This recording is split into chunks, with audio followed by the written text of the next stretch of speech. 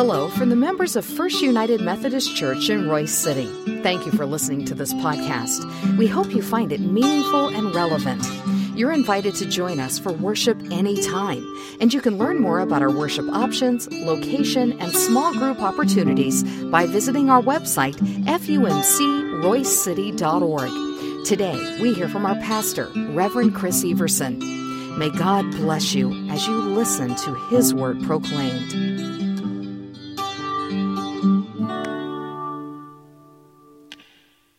Would you please pray with me? Oh God, we come to you this special evening as we take time out of our routines to celebrate the birth of the Christ child. So we ask that you let the words of my mouth and the meditation of each heart here be pleasing in your sight, O Lord, my strength and my Redeemer. Amen.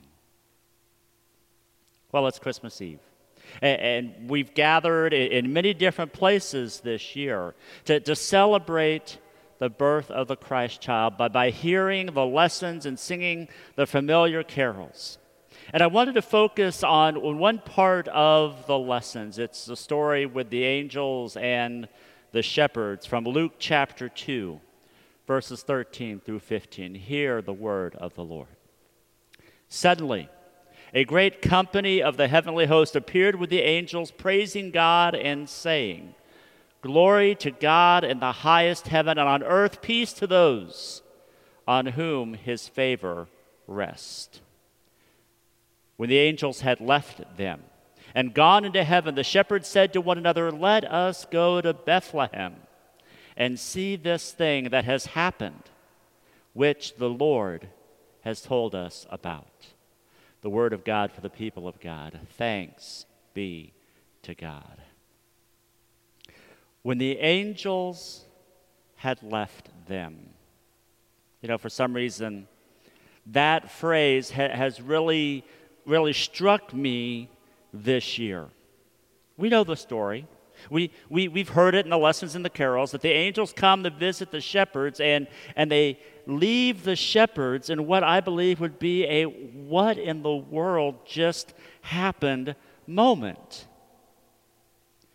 The shepherds responded. And the shepherds then took off and they went to Bethlehem. And then after they had the opportunity to worship the Christ child, they went home. But they just didn't go home to go rest in their beds. Scripture reminds us that they went to share what it was that they have seen. So that leads the question for me this evening. What about us? What about us when we take the opportunity to come to the manger? Come to the manger and see the Christ child and see everything that is happening around that particular moment. This Advent season, over the past 4 weeks, we've been talking about living into the Christian New Year.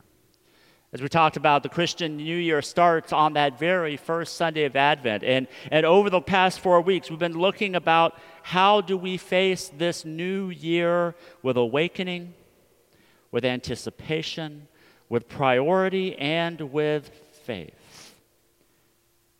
So that wonders, when the Advent Christmas dust has settled, what is it that we are going to do?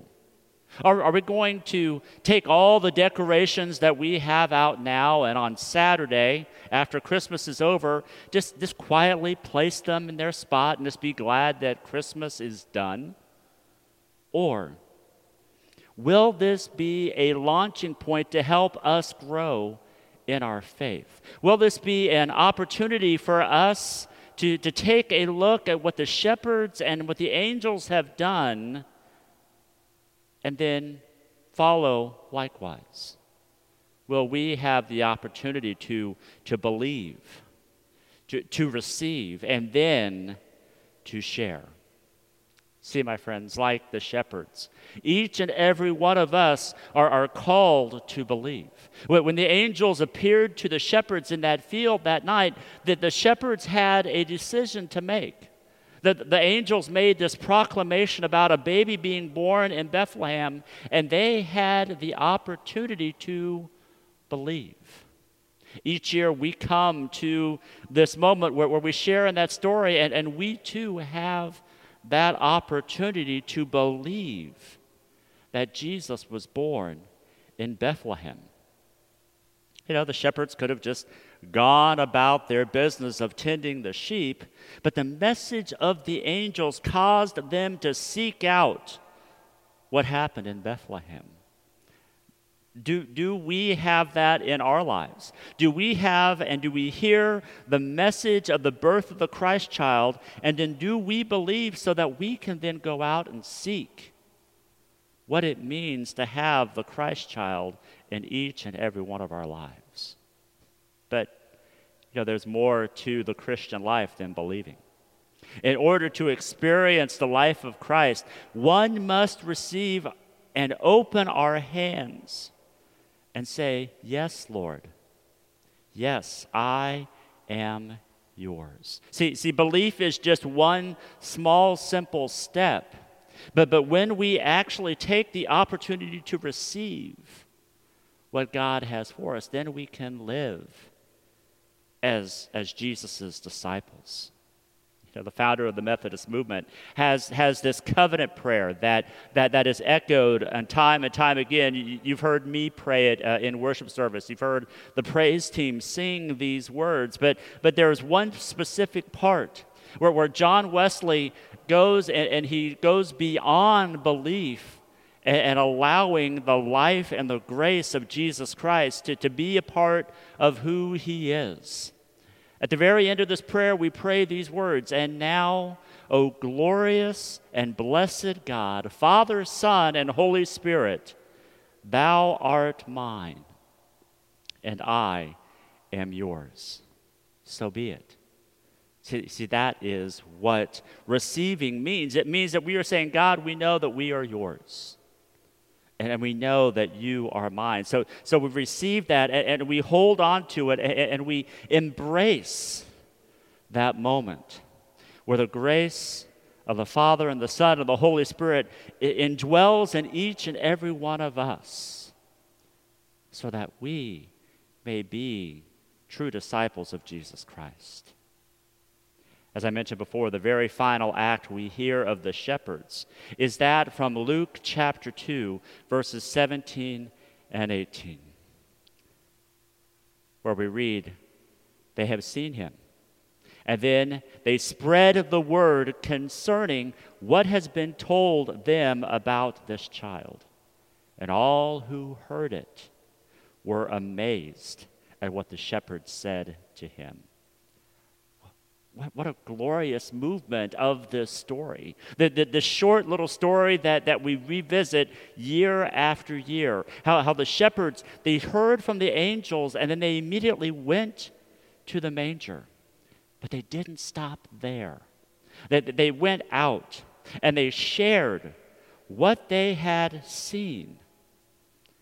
And those who heard it were amazed. And then they believed. And then they received.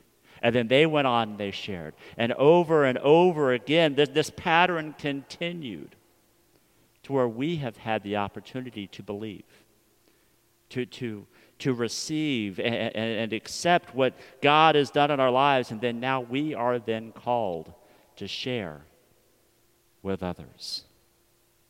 I hope we fully live into the story where we share the good news that the Word has been made flesh and dwells among his people. Christ dwells inside of each and every one of us. And Christ guides us and leads us. Can we awaken to now share that good news to others? We've been doing a study on Wednesday nights called The Christian New Year, which was the name of the sermon series from this Advent season. And the author of that series, J.D. Walt, he concluded the study with these words, that the whole point of Advent, indeed of the entire gospel, is that seeds of faith would be sown in our minds and our hearts, such that something genuinely and stunningly new could break through the surface and bust into life. My friends, my hope and my prayer for this Advent, Christmas, New Year, full season of our lives is that the seeds that are being planted inside of each and every one of us, into our hearts and to our minds, is something that will generally burst out a new life in us, that we are awakened to the good news of the baby that was born in Bethlehem, to the good news of the man who shared his life, for the good news of the one who died for each and every one of us, and then was raised to life, so that we may have life and life abundantly, but then continues to sit at the right hand of God as our intercessor, so that we may fully live as his disciples. Let us pray. Oh God, sometimes it's easy to pick up everything with Christmas and set it aside. But Lord, we ask that this year, that this Christmas, Advent, Epiphany season, that we are awakened to what you are doing in the world around us. And Lord, help us to be those disciples that continue to sow seeds, to share the good news, just like those shepherds did, so that others may come and see and believe. Not in what we're doing, but God, all in what you are doing. Your life, your love, your grace, and your power. So Lord, we lift all of this up in the name of that baby born in Bethlehem, in the name of the Savior who died for us, Jesus our Lord. Amen.